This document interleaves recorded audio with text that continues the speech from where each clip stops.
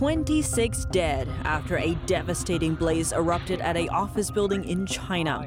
A look at a series of deadly incidents. Is there a covert link between an illegal biolab in California and the Chinese military? The owner of the lab shouldn't even been in America. The latest scoop straight from U.S. officials and investigators. A viral hashtag backing 9/11's most infamous terrorist, bringing TikTok back to the hot seat. Absolutely, it's intentional. How is the Chinese Communist Party involved? And a United States service member spotted holding the flag of the Chinese Communist regime. That has leader Xi Jinping arrived for a meeting with President Biden.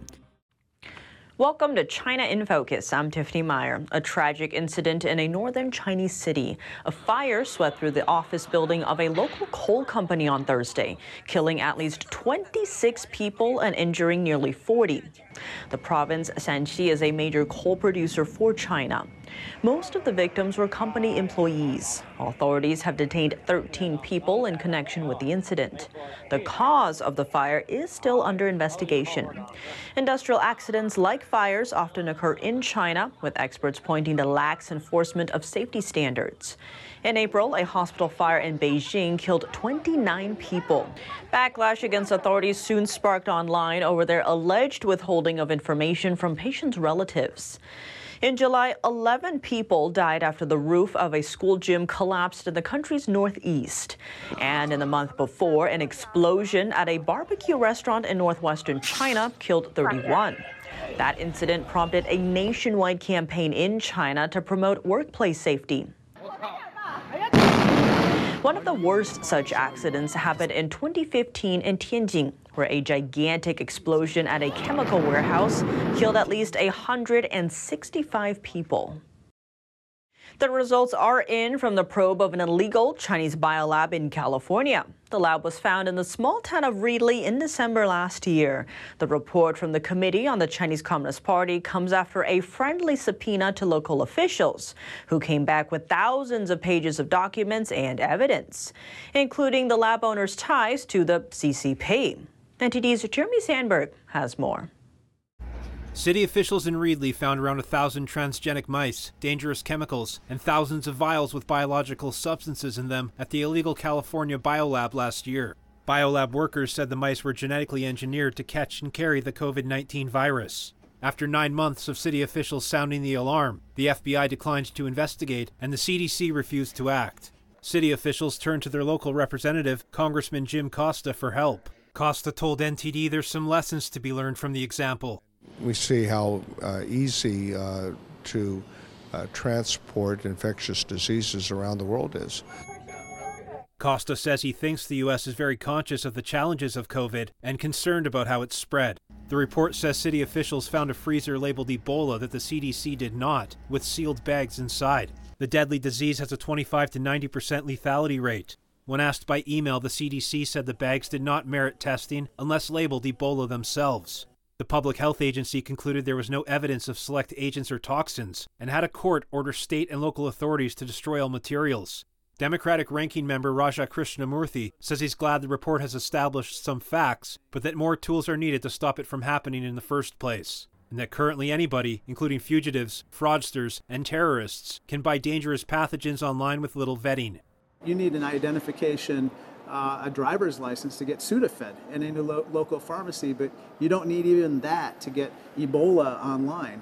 The investigation revealed connections between the lab's owner and the CCP that include an ongoing criminal enterprise and large unexplained money transfers from Chinese bank accounts. The individual in question was a criminal with a long criminal record with dubious ties to the PRC. This was a massive problem, and we're hoping this will spur productive legislative action going forward to prevent this from happening again. Congressman Kevin McCarthy, who represents a district next to the lab, says the report exposed a few hard truths. The owner of the lab shouldn't even been in America. He was here illegally. He had a judgment, as you watched in this report, from stealing IP. The lab owner, Jiabei Jesse Zhu, was hit with a $330 million Canadian court judgment for IP theft in 2016. The fugitive was a former corporate officer in the CCP's military civil fusion organization. The committee established the companies that set up the lab are tied to Chinese companies and nationals. Congressman Gallagher says he hopes future hearings will produce a bipartisan agenda for steps Congress can take to prevent anything like the Raleigh Biolab from happening again. Jeremy Sandberg, NTD News. A new blow to the Chinese stock market. Starting next year, Chinese and Hong Kong stocks are no longer getting a type of U.S. investment, the pension dollars of almost 7 million federal employees. This comes after a major decision from America's largest contribution pension plan. It's called the Federal Retirement Thrift Investment Board. The pension fund, reserved for U.S. government staff, has decided to exclude investments from Hong Kong and China. The agency has over $700 billion in assets under its belt, and it manages retirement savings account for almost 7 million federal employees. What's behind the change? Triggers include investment restrictions on sensitive Chinese technologies, the booting of Chinese companies from U.S. stock exchanges, and sanctions on Russian securities. The agency noted that all of these risks could mean losses for investors. The agency also said the uncertainty could outweigh the benefits if it were to continue its exposure to Chinese and Hong Kong stocks. And there's a new trend. The demand is growing among global investors for investment funds that don't include China. That's as China's economic recovery continues dragging its feet. And tensions mount between the two superpowers. Plus, Chinese equities were underperforming as of October. President Joe Biden toasting the power of the Pacific during a gala dinner in San Francisco Thursday night, calling the president an inflection point in history. That together we can harness the power of the Pacific to grow our economies, to uplift our workers, to protect our planet, and to connect our people to one another and the future of greater prosperity and dignity for all. That we can change and bend the arc of history for the better if we make up our mind to do it. Hear, hear. Welcome. The event was part of the Asia-Pacific Economic Cooperation Summit, known as APEC.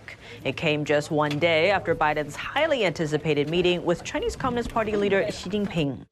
Biden recounted in his speech that Xi had asked him why the U.S. is so engaged in the Pacific. Biden said he answered with, quote, "because we are a Pacific nation." Just after that meeting, Biden spoke to business leaders about Washington's trade stance on China, echoing the message that the U.S. is de-risking and diversifying economic relations with China, not decoupling. He also noted that stable relations between the world's two largest economies are good for the world. The U.S. focusing its attention to two of its most important Asian allies. President Biden met with Japan's Prime Minister and South Korea's president on Thursday, on the sidelines of the APEC summit in San Francisco. The leaders did not give remarks after the meeting, but the frequency of their talks has drawn attention. They met at Camp David just 3 months ago. Topping their discussion agenda, China's assertiveness in the region and threats from North Korea. During the APEC summit, Japanese Prime Minister Fumio Kishida voiced his concerns about the Chinese regime. I also expressed my serious concern about China's increased military activities around Japan, including its cooperation with Russia, and stressed that peace and stability in the Taiwan Strait is extremely important for the international community, including Japan. Kishida met with Chinese leader Xi Jinping the day before. Kishida said little progress was made on pending issues, such as China's maritime activities around Taiwan and the arrest of a Japanese citizen on spying allegations. As the APEC summit winds down its final day, a snapshot from Chinese Communist Party head Xi Jinping's arrival in California has appeared on social media. Footage shows President Biden waiting outside to meet him. And just outside the building, a United States service member seen holding the flag of Communist China. Visits from foreign leaders are often recognized with the display of their nation's flag.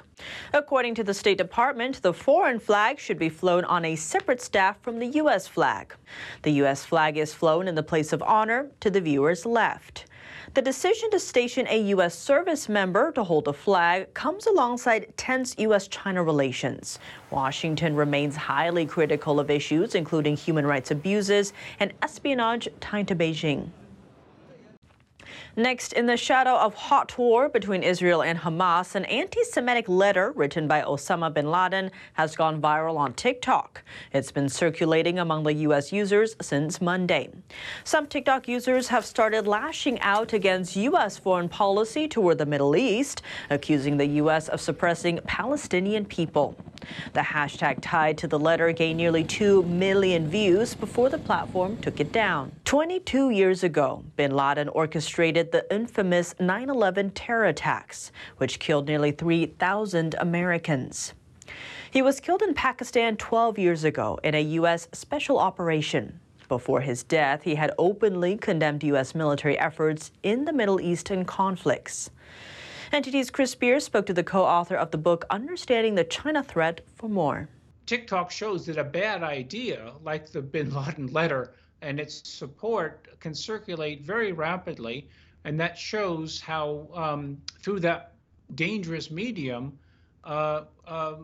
essentially American values, norms, our political culture, and our elections can be undermined. TikTok is owned by Chinese internet company ByteDance. When asked if the Chinese Communist Party is behind the anti-American content on the app, they said, absolutely, it's intentional. Well, they control ByteDance, and ByteDance owns TikTok, and so they control the algorithms. They are able to identify what the content will be, as well as what content is privileged, what content is emphasized, and what content is suppressed.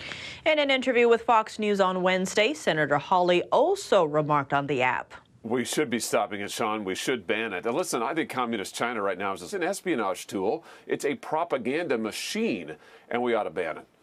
TikTok removed the viral hashtag after media started reporting on the story, and backlash sparked online. Top leaders from Europe and China set to meet next month in Beijing. The head of the European Union, Ursula von der Leyen, set a key goal for the summit on Thursday: to achieve a level playing field in trade. Citing one example, she said there's a clear overcapacity of electric cars in China, something she said would be exported to Western countries, especially with China's economy slowing. She also pointed out that Beijing's state subsidies to Chinese companies partially led to it, and that they created an uneven playing field. China's trade surplus with the EU hit its highest on record last year, reaching over $400 billion. In her speech, von der Leyen repeated that Europe has to, quote, get China right, and noting that China is not the same country as it was 10 years ago. Coming up, all eyes are on the high-stakes U.S.-China talks this week. President Biden is seeking to reassure allies the U.S. is a more reliable trade partner than China. How will the message impact the U.S.-China rivalry? And what are the key takeaways? Plus, details on the $40,000 tickets sold to U.S. business groups to dine at the Chinese regime leader's table. How should we read the controversial dinner? We sat down with Doug Stroop, director for the Center for Trade and Innovation, for more. His comments after the break here on China in Focus.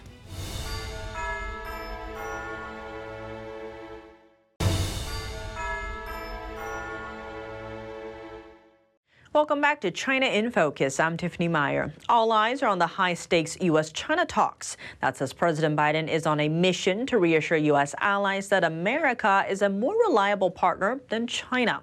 How will it impact the ongoing rivalry between the two? And hold on to your seats. Tickets priced at $40,000 each were sold to U.S. business groups to dine with the leader of the Chinese regime. How should we interpret the event? To discuss, we sat down with Doug Stroop, director for the Center for Trade and Innovation. Doug Stroop, thank you so much for joining us. Great to have you on the show. Thanks, Tiffany. Thanks for having me on. All eyes have been on the high-stakes meeting between President Biden and Chinese regime leader Xi Jinping. Now, on the sidelines of the APEC summit, a lot of topics were brought up: climate, military-to-military communications, fentanyl trade. What were your key takeaways from this summit?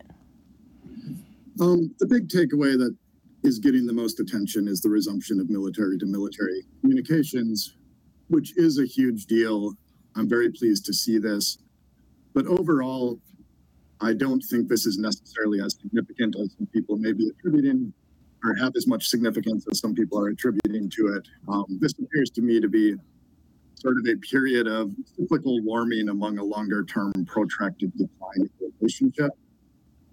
So a lot of this progress that we saw in this meeting is really just getting back to an already lower starting point of a lot of these things went away following Speaker of the House Nancy Pelosi's visit in August of 2022.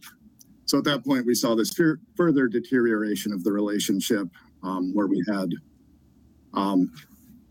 stopped these military to military communications, cooperation on counter narcotics, climate talks.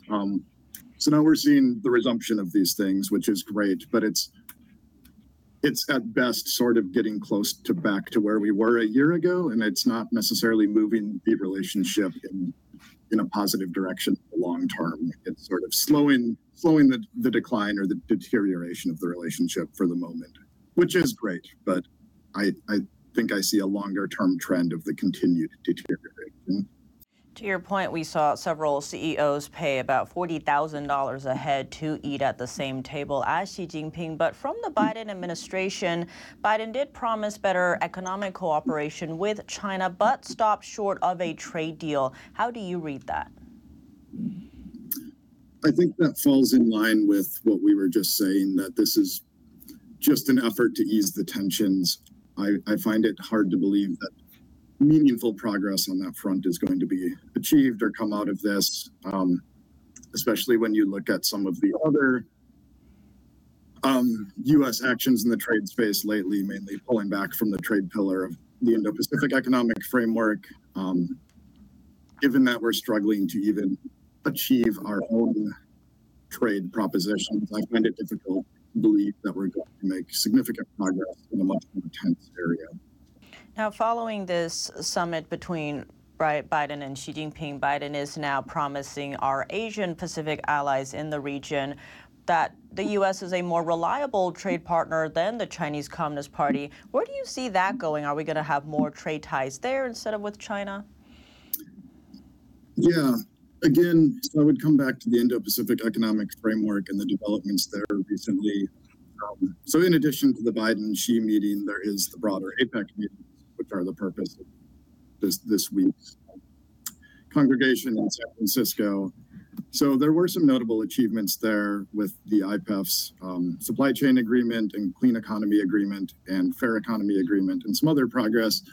But just prior to the APEC meetings, the U.S. pulled back from the trade pillar of the IPEF negotiations, which is really a significant blow, as I think the United States was really trying to use its APEC host year to advance its Indo-Pacific Economic Framework. And this week was supposed to be the moment to really announce that achievement. And the trade pillar is basically, it's very fundamental to that framework overall.